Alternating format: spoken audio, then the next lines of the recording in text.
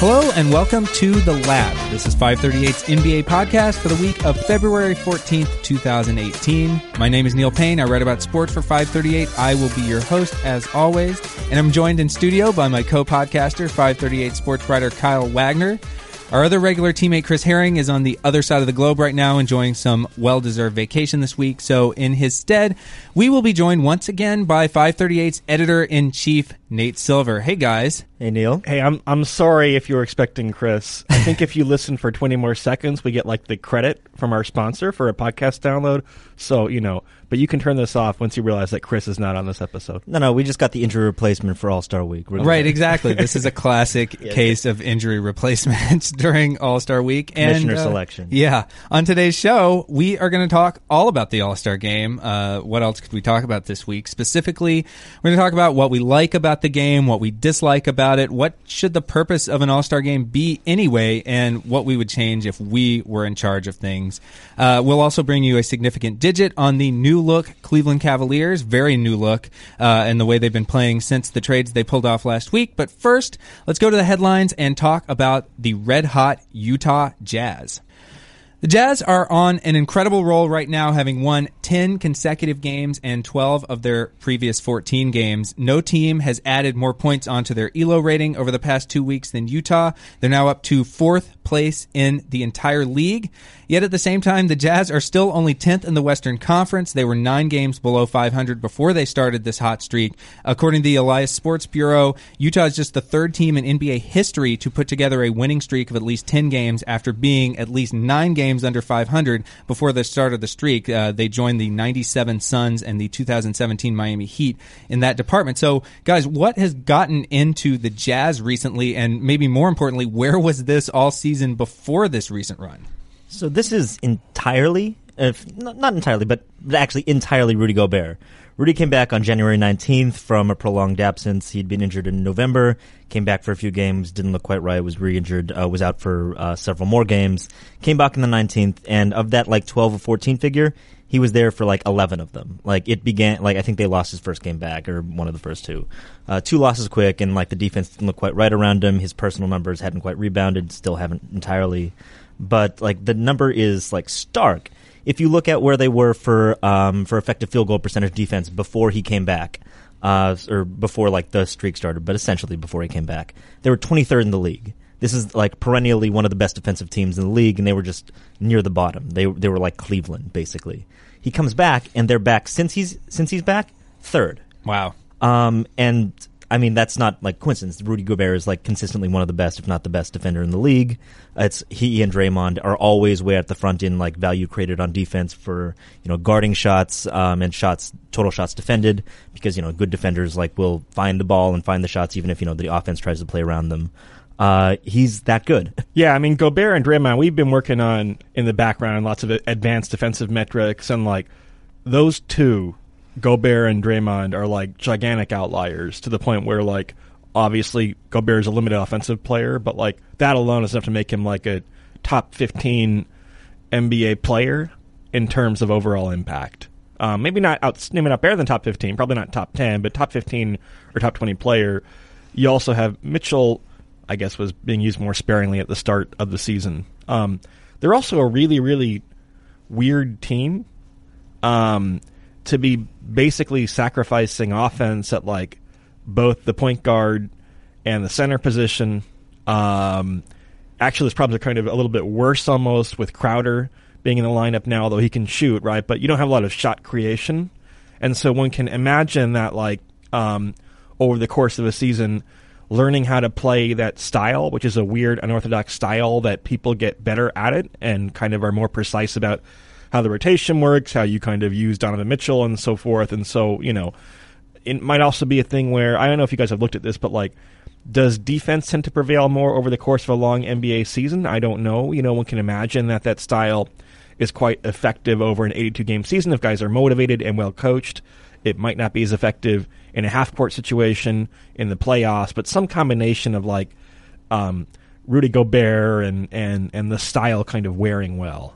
Yeah, and this we should also note that this was a team that really had to figure out how to play without Gordon Hayward at the start of the season also after he left. And so, you saw Joe Johnson being used, to kind of create offense, especially before Donovan Mitchell, like you mentioned, and even somebody like Ricky Rubio kind of got his legs under him too with the team. So, yeah, it did seem like there was just this enormous hole around the playing style that they needed to play to be effective when they don't have Gobert in there as that rim protector and that backstopper.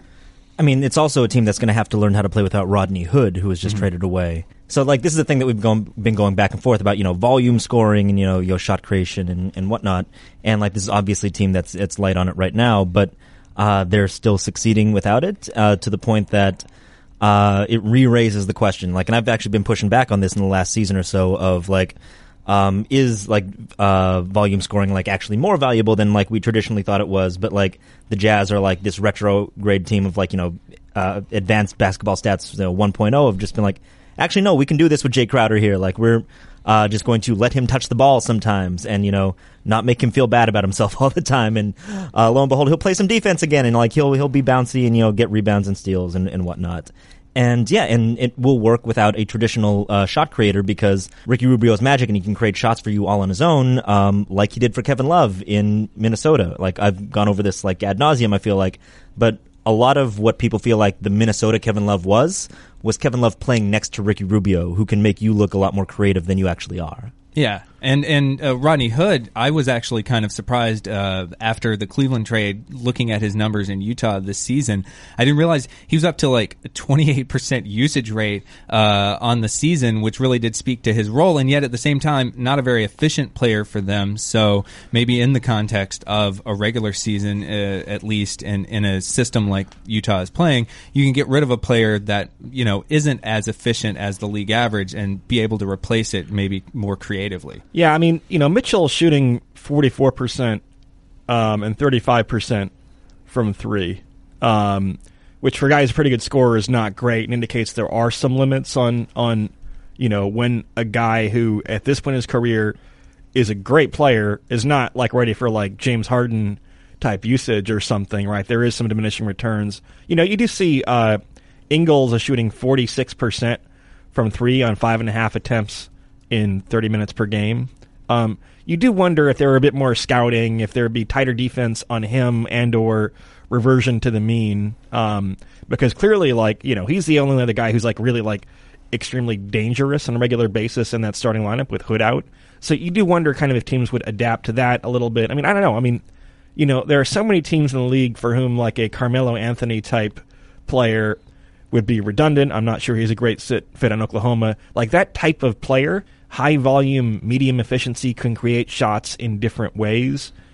At the 3 spot or something would be really valuable in Utah. Yeah, and we've seen so many of those types of players sort of aggregate with existing cores that already have those types of players together where, like you mentioned, they are kind of redundant. And then you have teams like Utah where, Joe Ingles is playing this really great kind of all-around role where great defensive numbers, good assist rate, all these things, still only a 15% usage though. So maybe, that those numbers would go down if they asked more of him, but he would be a great complementary player next to maybe one of those alpha scorers. Yeah, Boogie Cousins. Right, yeah, that's a weird lineup, but he could go to Utah.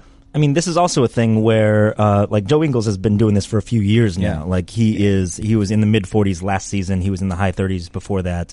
He's obviously a player who broke into the league a little later on because he's Australian. He was, playing abroad. Yeah, he's already 30 this season. But he's a guy who, I feel like you might be able to rely on. He's 6'8". He's really hard to close out on, because he, shoots well and quickly. It's something that, I'm not sure we need to be waiting for him to revert to the mean in a way that is meaningfully different than for what he's sure. given. Yeah, you got in that lineup with 2 or 3 defensive or offensive zeros, basically. To shoot 46% on 5.5 attempts a game is pretty impressive. I mean, no offense to Kyle Korver, but as dysfunctional as the Cavs are, he is not their second best scoring option most of the time. So you got to give credit where it's due for sure. Yeah, and the other question with Utah is, how much of this can they keep up going over the rest of the season? And according to the 538 model, they have a 90% chance of making the playoffs, even though, like we said at the top of the segment, they're 10th in the Western Conference.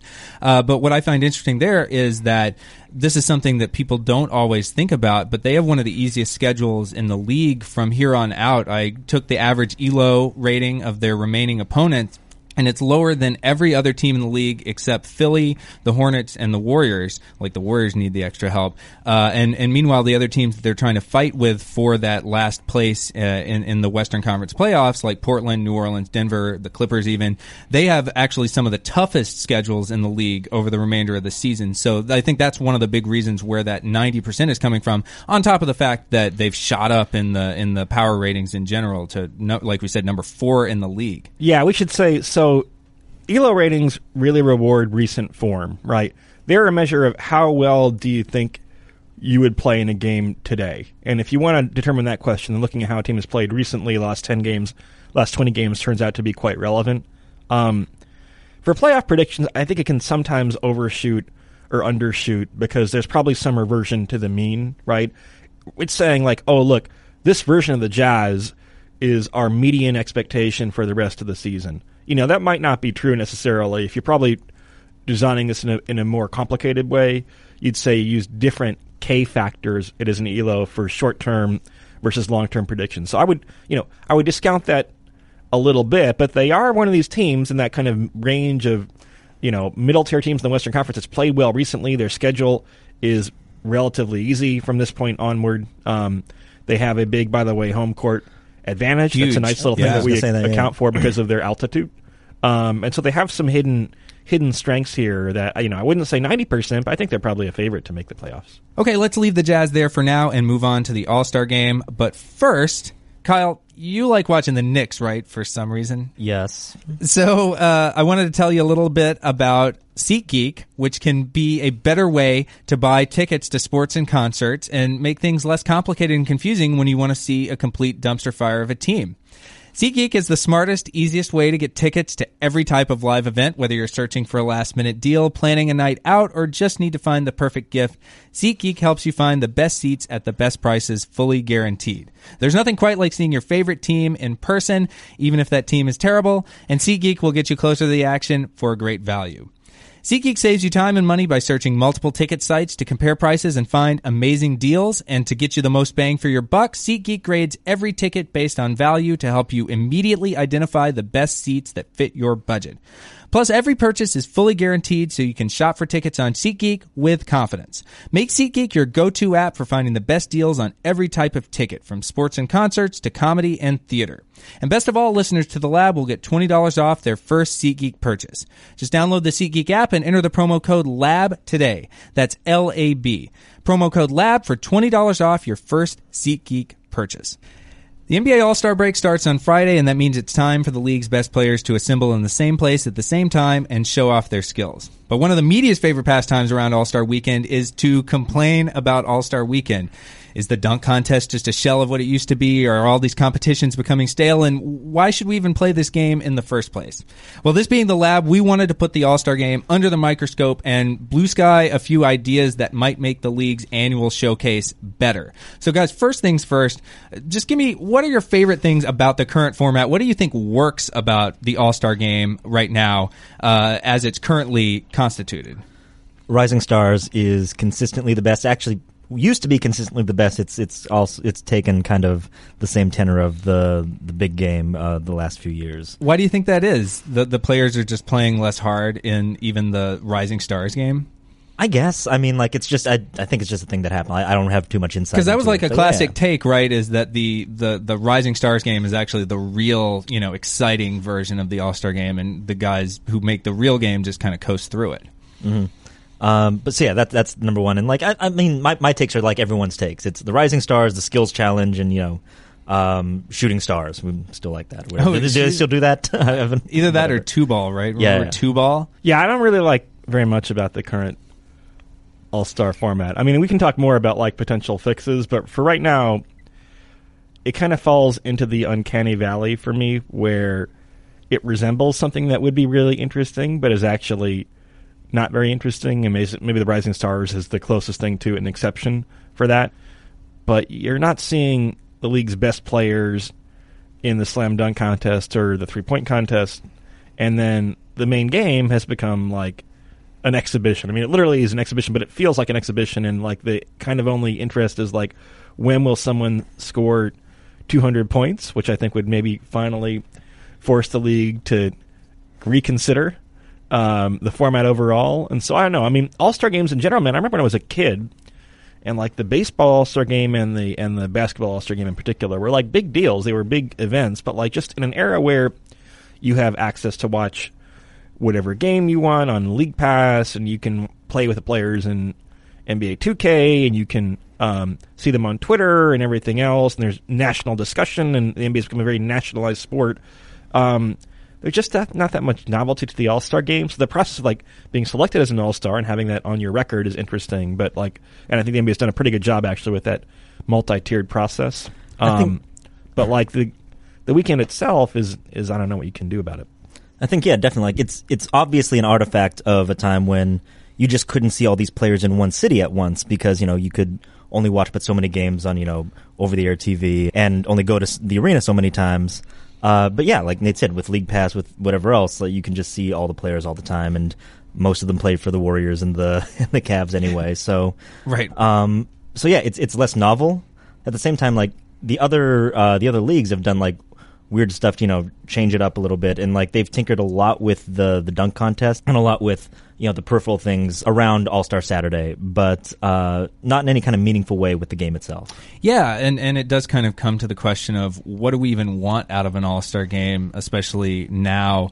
I agree with you, Nate, that like there is a need to recognize and honor the best players, especially in the NBA, because it does seem like NBA players are maybe more thin-skinned than other sports, even because, as we saw with all that flap about the draft results not being released, nobody wanted to be recognized as the last player taken. It's the only reason we wanted that. That was the only reason we wanted it, right? And that's an example. That's maybe the first example that they've ever done of actually tinkering with the format of the big game itself. It was kind of there was USA format. International, wasn't there? Did they ever do that? I mean, I remember they did that in hockey, but I feel like NBA has been East-West forever, and also the concept of Eastern and Western conferences has lost total meaning, whatever meaning it once had, even in the NBA. So then, is the problem that the players just aren't giving enough of an effort? Do we need to kind of give them more of an incentive to play harder in the All-Star game, so I think maybe play defense? My favorite stat is Hakeem Olajuwon once fouled out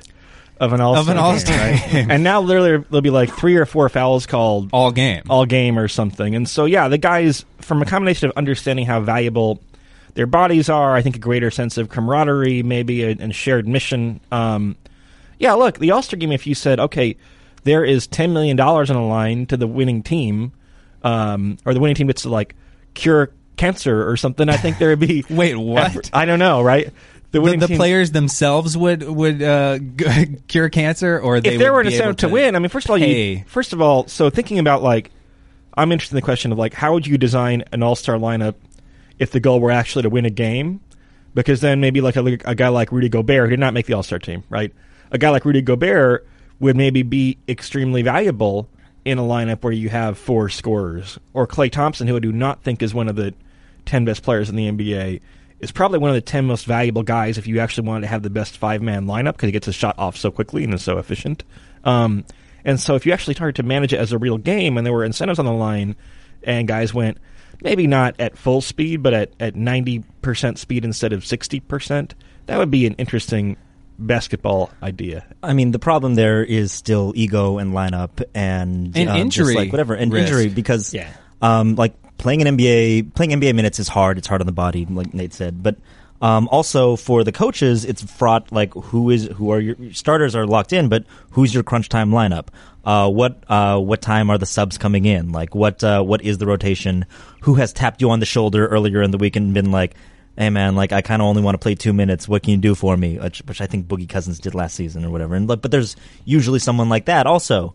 And so it's not just like this interest of and baseball doesn't even do it like that hard of just like, oh yeah, there's something real on the line and like we're going to, have stakes. They stopped doing that a few years ago at least. Which was one of the dumbest things in sports history still, I think, having the World Series home field based on an all-star game. So at least the NBA hasn't done something like that yet. But basically, I think it's just with the way that lineups have to be juggled, that just adds an entire other level on top of crunch time minutes, which are already played like maybe at 70%. It's higher than like the average like 40 or 50%. But I have a more drastic idea. Yeah, I want to hear the drastic ones. My first question was just going to be, is 5-on-5 even the right number to play with? Or should they... The NHL did a 3-on-3 kind of mini tournament, almost like a round-robin thing, where they also do a draft in the way that the NBA adopted this season, but then they also have these division-based 3-on-3 tournament things, which I don't think anyone cares about divisions, but it is kind of a departure, at least from the sort of stale format of just East versus West. That was my idea. So your idea is to do the NHL idea, style. Okay.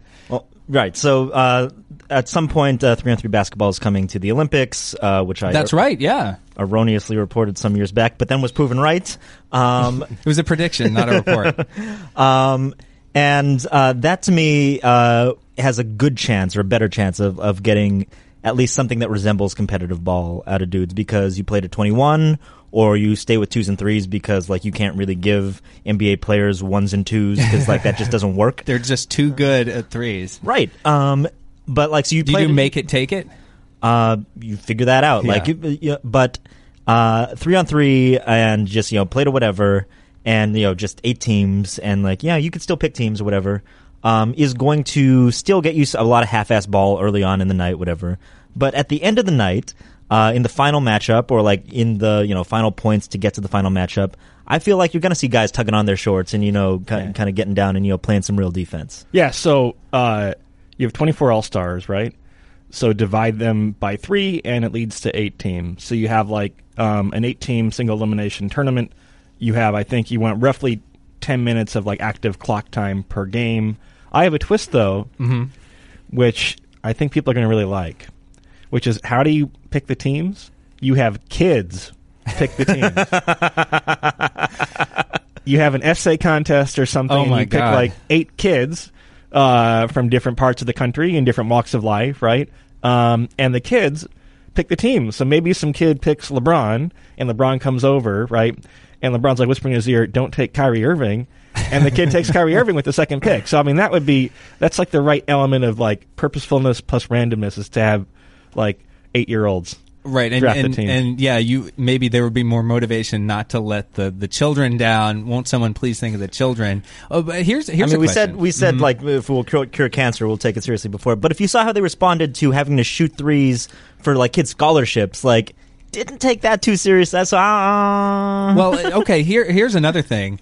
If we're cutting down the number of players on each side, they'll never do this. But what about a one-on-one tournament? What if you had that would be the ultimate sort of ego-based. You're playing for you, and with these reps on the line, especially since Kobe. I remember long ago he kind of prided himself on like, okay, maybe LeBron has passed me as the best player in the game, but I would still beat him one-on-one. That is sort of like the alpha dog's mantra, is that they will not be beaten in a one-on-one game. And so I think you would see incredibly hard play if it was just one big one-on-one tournament of all these guys, and whoever emerged as at the top of this Mad Max style fight would be crowned the best one-on-one player in the game. Before we get into this, I needed a quick timeout to tell the Kobe story. Like, you have you seen the video of Kobe and Kyrie at Team USA camp? No, Nate?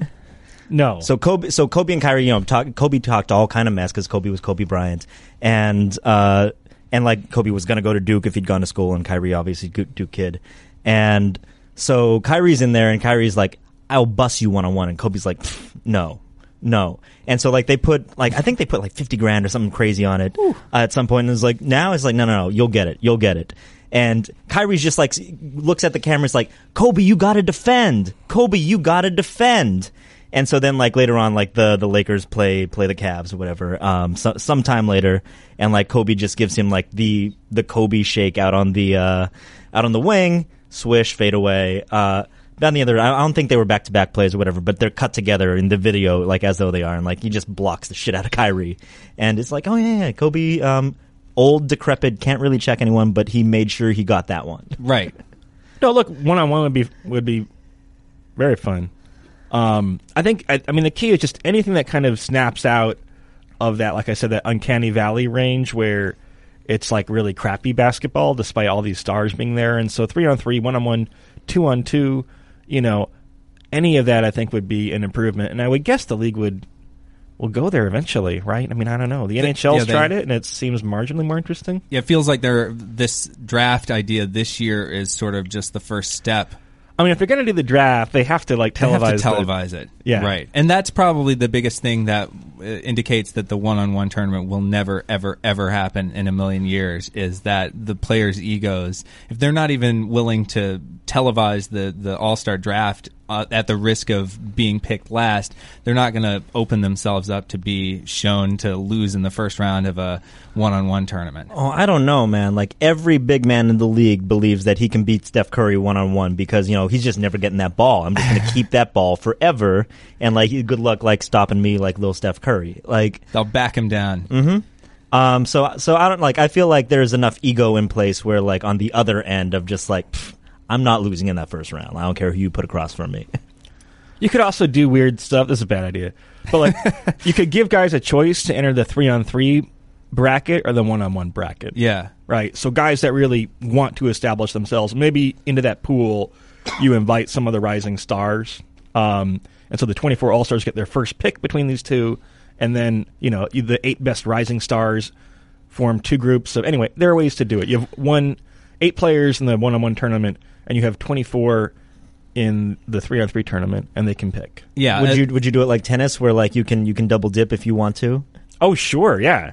Play the singles and the doubles. Who would double dip and risk injury the most? Well, yeah, I feel like Kobe. Well, first of all, who would LeBron would he do the 1-on-1 or the LeBron would not do the 1-on-1. I feel like he would only do the 3-on-3. Yeah. LeBron has nothing to gain. He has by doing nothing to gain. Carmelo would show up and ask if he could double dip. Melo likes being in these games. Yeah. And like on the process of ego and like whatever else, the last thing is, and I think it's been around for a long time, but the Saturday competition, maybe not the 3-point contest, but I think maybe the dunk contest. People I think just would be more excited about it if it were just limited to people on the All-Star rosters. Of like, everyone loves the Dominique MJ dunk contest, the Vince Carter, Tracy McGrady, was Steve Francis in that one? Like the dunk contest when they were, peppered with actual All-Stars, even though I don't know if Tracy was an All-Star yet in that season. But you know what I'm saying? Like when Tracy, actually good players right, in the dunk contest, which we've been lacking for a long time. I mean, maybe it's better now than it was when like Fred Jones was winning the dunk contest 15 years ago. But that's been a long-running complaint about the dunk contest, is that it was even branded a few years ago, right, as like this more of a Rising Stars type of thing than an actual dunk contest. Right, like Desmond Mason doesn't like put butts in chairs, but at the same time, the 3-point contest has had just a stroke of luck where a lot of the best players in the league are now like geared toward the 3-pointer. So like Steph and Clay both being in it that year was like really exciting. Whereas like when Jason Capono was going back to back, like that wasn't so fun because like when it was a specialized thing, was Damon Jones in it like for a couple years running? It was Damon just, Jones, Peja. Right, and Peja was fun. Peja was a legitimate All-Star. Yeah, Peja was an MVP candidate for at least half of one season. Right, yeah. But why isn't Steph Curry in the 3-point contest this year? I mean, it's not a terrible. I mean, like Clay, you got Paul George. It's not a terrible lineup, but like that bothers me. Adam Silver should be like. We understand the dunk contest is like a little bit of a risk, but the 3-point contest is a shoot around, and like there's like very little long term risk, and like why? I mean, everyone who the commissioner wants to play in that contest should play in that contest. Yeah, I mean, it's another kind of reputational thing, right? Like once you gain a certain stature as the best shooter alive. I don't remember, did Ray Allen ever skip after he won a couple of contests? I feel like there has been a precedent of guys skipping once, and maybe it's under the guise of letting other people win too. Kind of give the kids a chance. I remember there was one. No, don't do that. Just like hold on to that thing until they pry it away from you. But 2. I think I remember one season where the Celtics sent Paul Pierce instead of Ray Allen. Is that right? Maybe, yeah, which is like the weirdest choice, I feel like. Unless Paul Pierce is able to kind of up fake a few times before getting the shot off and then lean into someone and make it, that would be his version of the three-point contest. I mean, like, I'm just thinking about, like, using him in 2K. Like, I don't think you could get through, like, 4 racks with his, like, release and, like, still finish in time. Like, I mean, I wonder if Michael Jordan's infamous failure in the three-point contest still kind of haunts people, right? That was pretty embarrassing. He's tied still for the lowest scorer in the three-point contest of all time with Detlef Schrempf. How many shots did he make? It was like 6 or so. It was pretty bad. I'm YouTubing it as we speak. But that like lowered, as a kid, that lowered my esteem for not just him as a basketball player, but as a person. Wow. There were other things that would eventually also lower your esteem for him as a person later. Okay, so let's leave it there with the All-Star Game. But first, I wanted to also ask you, the listener, what you think about fixing the All-Star Game. How would you change things if you could? Send us your ideas at podcast@538.com, and we'll pick out the best to discuss on the show next week. All right, let's close out the episode with a segment we like to call Significant Digits. But before that, guys, what do you think I should have for dinner tonight? I mean, a lot of times a delicious home-cooked meal is a luxury. It sounds so simple, but with all the planning, shopping, and kitchen knowledge required, not to mention all the time, I'm lucky if I can even pull it off once a week. But now we can all get healthy, delicious meals on the table thanks to Sun Basket. Sun Basket delivers meal prep kits right to your door, making healthy cooking easy and convenient for any busy lifestyle. They use organic and clean ingredients, and the convenience can't be matched. They have 18 healthy options to choose from every week, which are suitable for many lifestyles. Sun Basket makes it easy and convenient to cook healthy, delicious meals at home, no matter how much experience you have in the kitchen, which in my case is next to none. Now you get more options than ever. Just go to the Sun Basket app and pick one of 18 weekly recipes. Easily cooked dishes like seared albacore tuna steaks with green beans and soft-cooked eggs, or steaks with chimichurri and harissa roasted sweet potatoes. And if you're looking for options, they have paleo, gluten-free, lean and clean, vegan, Mediterranean, family, and more. Sun Basket works with the best farms and suppliers to bring you fresh, organic produce and responsibly raised meats and seafood. Everything is pre-measured and easy to prep, so you can get a healthy and delicious meal on the table in about 30 minutes. There's something for every healthy journey and every busy lifestyle. So go to sunbasket.com/thelab, that's one word, THELAB, today to learn more and get $35 off your first order. That's sunbasket.com/thelab for $35 off. Sunbasket.com/thelab. This is the time of the show where we discuss an attention-grabbing number from the NBA, whether it's an emerging trend, maybe it's just noise, maybe it's just interesting to us. This week's significant digit is a true small sample. It's 3-0. That's the Cleveland Cavaliers record since they dismantled their roster at the trade deadline last week. That number includes a 22-point drubbing of the Boston Celtics in Boston and also an 8-point road win at Oklahoma City. Guys, was the trade deadline really all the Cavs needed to fix all of their myriad problems that we detailed on maybe 2 episodes ago? yes. Really, that's all it took. Just trade all those guys out, swap in new guys, I mean, and they're good. I think I said this last week, right? But the problem with the Cavs, and the Cavs are something in life that, like, I feel like I've always been wrong on the direction of where the Cavs are headed. I was less optimistic than you guys about certainly the long-term upside of the trade. But, like, again, motivated Cavs versus demotivated Cavs is like a giant difference. It's like kind of in ELO terms, like a 1,700 ELO versus a 1,500 ELO. So one of the best teams in the league versus a team that really can play like a very marginal, very league average team for long periods of a time. And so, yeah, look, I mean, in the NBA, sample size, you don't need as many sample sizes. They beat 2 of the better teams in the league and beaten them fairly convincingly. And LeBron seems more motivated. And so, yeah, this is kind of a big deal. I would still contend that I'm not sure that they did much to help and maybe even hurt their upside. I'm not sure this team is constructed in a better way to beat Golden State or Houston. But, but if you're going to get the final third of the season LeBron being motivated, then that's a huge thing. I think there's also a very tangible benefit to the additions they made. Like that's obvious already just looking at the 2 games that they've played. Nance in particular is something that they just didn't have in the middle. Tristan Thompson used to give them a lot of what he's given them now, but he's just slowed by injury. He's not the same player he was even in 2016.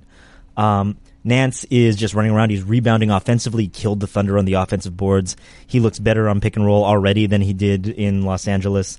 And he's just like going around making himself available on plays where like LeBron doesn't have to just like plow into the lane and figure something out. He's like, posting, running around, reposting and getting the ball. Like, doesn't always go in, but like he's just active on the offensive end, activity that just hasn't been there for them in such a long time. That's why Clint Capella is like so transformative for the Rockets, and like Steven Adams is, really, really good, but he's not, as bouncy, he's not as lively, he's not making you like defenders think about like what's going on out there so that they're not paying attention to the perimeter.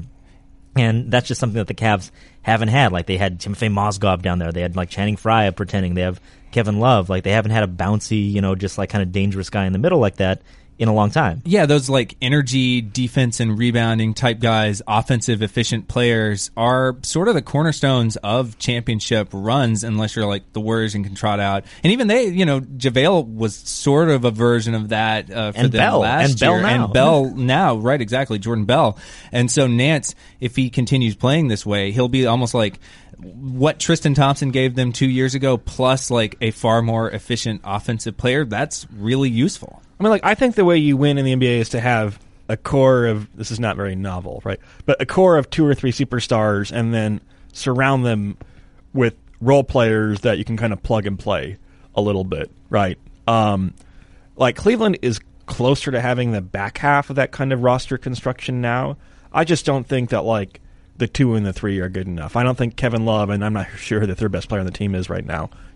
I'm not sure that's a good enough superstar core, even with LeBron, to really contend at the highest levels. But we'll see. I mean, Cleveland, our model, which kind of has, again, this long love-hate thing with the Cavs, has them up to the 4th most likely to win the NBA title already, so it didn't take too long, right, for them to recover there, especially since they're making Oklahoma City and Boston, who are 2 teams that are kind of on the fringe of plausible title contenders, look worse. Yeah, and so much of it, like you mentioned last week, Kyle, has also just been slotting out completely useless players at some of those role player slots and putting in competent players. And Clarkson and Hood, for instance, have a combined 70% true shooting percentage. And that is the role that, as this shooter alongside LeBron, that has been hit or miss, aside from maybe Korver on the Cavs so far. And then George Hill has been much more efficient than the sort of rotating cast of terrible point guards that they were using off the bench in the past. So just even slotting out bad players with pretty decent ones is enough to kind of uptick that team's performance in particular, I think. Right. It does help that Jordan Clarkson is shooting 500% for them since he came right. over. Like that will do things for the plus minus. But no, like George Hill is like shooting 37% as a Cav from 3, which is, pretty good, but not the 45. Like, it's a few games, so like whatever. But no, he's another shooter who can, play off the ball. Rodney Hood, though, is a guy who like is not like they're going to be their 3rd superstar or whatever, but he can be a 3rd scorer or like a secondary primary scorer because Kevin Love is kind of not the same player that he was with Rubio. He hasn't been that in Cleveland, to where like they still post him sometimes and they'll go through phases where they do it more and phases where they do it less. But already they're using Rodney Hood in ways that like they use other players on the team. They'll run him off flare screens along the baseline and out onto the wing like they'd use Kyle Korver. They will like just throw him the ball as a trailing 3-point shooter like they do for Kevin Love and some of the other shooters on the team. And this is new. They're letting him, or not new for like him, but new for like the team this year. They're just giving him like eat up possessions, top of the key possessions like LeBron basically gets, that really no one else on the team like has been allowed to take consistently. And like he's eating them up like LeVon Hernandez, like he's just kind of replacement level at that. But being able, well, not replacement level, but just he's a possession eater. He's an average, but like being able to eat up possessions at an average rate is a valuable thing for a team like the Cavs that like have trouble just kind of holding the line while LeBron is resting or while LeBron's not like centrally involved in a thing. And so like these are things that are like our tangible benefits where there was just nothing before. Right, and another stat that I wanted to point out from ESPN Stats and Info Group is that LeBron is leading the NBA in assists per game with 12.3 since the trade deadline, and that 21 of the 52 attempts that teammates have taken off of LeBron James' passes in that span have been completely uncontested. They're classified as uncontested, and that's the most of any passer in the league. So he definitely seems more motivated and like he's playing a bigger role creating for these teammates that are also making shots, which is a novel difference. Let me do you one better. On those shots in that stretch, his teammates are shooting on the passes to shooter, combined 79.6 effective field goal percentage. Pretty good. One other thing, though, with the Cavs, and maybe this touches on something you said earlier, Nate, was that how much of this is sort of inevitable? Like, the Cavs blew up their roster at basically the absolute low point of their entire season. Like, could not be any worse, especially given the talent that they had. And it makes me think of how we've seen this in a lot of sports, this research that shows that when a team fires its coach, for instance, there's always this great kind of uptick in performance right after they fire the coach. And if you look at comparable situations in which a team doesn't fire the coach, it's pretty much the same uptick. It's almost like regression to the mean is always going to happen at the low point of your season, and that tends to be when teams also take really drastic measures like firing the coach, or in this case, trading away basically half the team. Yeah, I mean, if Isaiah Thomas had gone from sub third basement to roughly league average or even a little bit worse than league average, halfway between league average and replacement level, that would have made a huge difference. Actually, he was really, really detrimental, and Derrick Rose was really, really detrimental to that team. So just kind of getting those guys, I hate to say it, getting those guys off the court is a big edge. LeBron had 3 monster games, right? He got pulled early in the Boston game, but basically averaging almost a triple double, highest assist rate in the NBA over that 3-game stretch. If he's going to play like that, you're going to win most games, and the question is, A, can he sustain it? B, they're in a bit of a hole. I guess they're kind of resigned now to the 3 seed, but they also have to be careful because they could slip to the 5 or the 6 or the 7 seed pretty easily if they kind of slough off parts of the regular season. I think it does hurt the Cavs and that there's not a natural secondary scorer on that team right now. So I would love to see kind of after 10 games what the lineups without LeBron look like, and I think they might be worse. But look, he seems happy. He's tweeting a lot and seems happy, again, that's worth something. Let's plot the social media activity for LeBron versus the Cavs record over the season. I mean, they're people also. Job performance goes up when you're not pissed at Jay Crowder all day and just running around wishing you could put Isaiah in the dumpster. But also just lineup performance goes up when there are not just gaping holes, and that's goes to stature of Derrick Rose for how much we trash him in the analytics community, especially post injury. He was getting, I think, unfairly trashed before the injuries for not drawing free throws. But so who's the favorite as of right now to represent the East in the NBA Finals? Well, I had thought it was the Celtics, but then after that game the other day against the Cavs, that really kind of threw that upside down for me. Is Hayward coming back?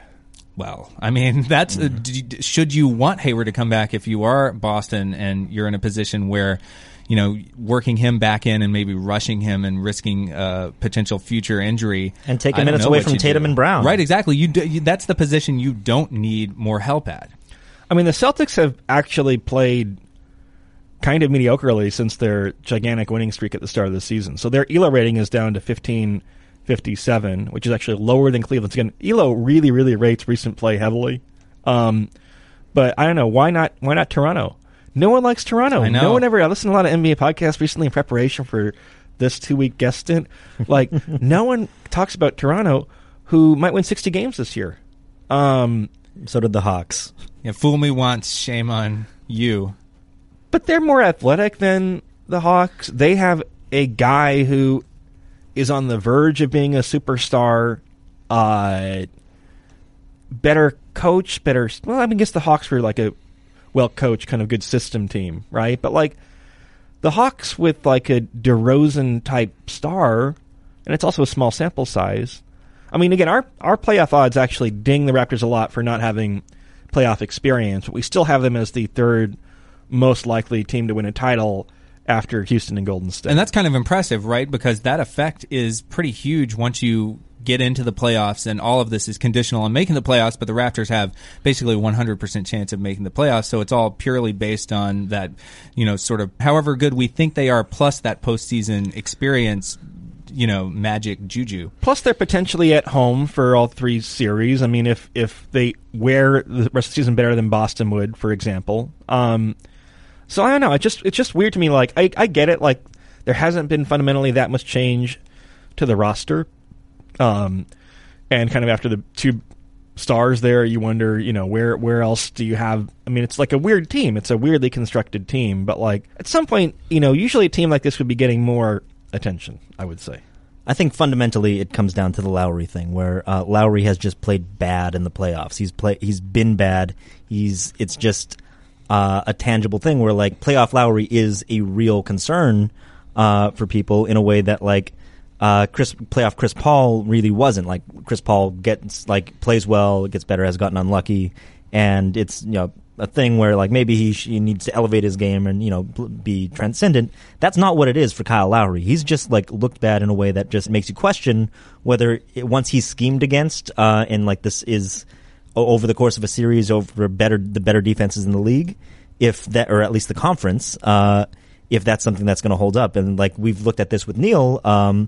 He did a story a year or two ago on teams on which the best player is a point guard, and they have underperformed vastly.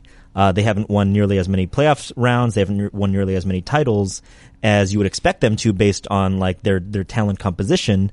And further, I think, like, the further study we meant to do was whether, like, undersized point guards like Lowry, who, like, manipulates space just fundamentally differently than a bigger point guard like Russ or even like Steph Curry, who's 6'3", can do.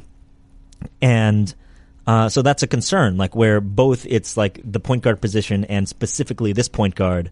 And yeah, DeMar is ascendant and playing very well, but they're going to need a lot more out of Lowry than they've gotten, and I'm just like, that's the big point for people, I think. Do you want my Raptors' secret plan? Yes. Sign Chris Bosh. Oh, okay. And then what? Return of Chris Bosh. I mean, plug him in the lineup, right? Play him like 16 minutes a game, give you some like front court scoring. Is he cleared medically to play? Chris Bosh would like to play in the NBA. I think he's made that pretty clear. Okay. I mean, like, the other thing is, all these teams we should be on the lookout for buyout stuff and for D-League signings or G-League signings, whatever, overseas stuff. Obviously, Kendrick Perkins is rumored for the Cavs. I'm not even sure if that's happening or still happen, whatever. But other guys like who can make a difference are going to be available. Dwayne Dedmon is a name that's come around that, like, would make sense for the Raptors there, or whatever else. So there's still the period where these rosters might not be locked down in the way that we're talking about them. Yeah, and I think maybe the biggest takeaway of all of this is just that the Eastern Conference playoffs are going to be really fun this year. And the playoffs in general seem like they're going to be more fun than maybe the past couple of years, but especially in the East, I don't think any of us have really any idea who is a strong favorite to come out. And that makes things good for basketball fans such as ourselves. All right, so that'll do it for this week's show. Thanks again to Nate for pinch hitting for Chris this week. Our podcast producers are, as always, Tony Chow and Katie Ferguson. Our podcast commissioner is Chad Matlin. Whatever your favorite podcasting app is, we are also there, whether it's the Listen tab of the ESPN app or on Apple Podcasts, where you can subscribe at itunes.com/538. Wherever you find the program, be sure to review and rate it. It helps others discover the show. For Kyle and Nate, I'm Neil. Thanks for listening, and talk to you next time.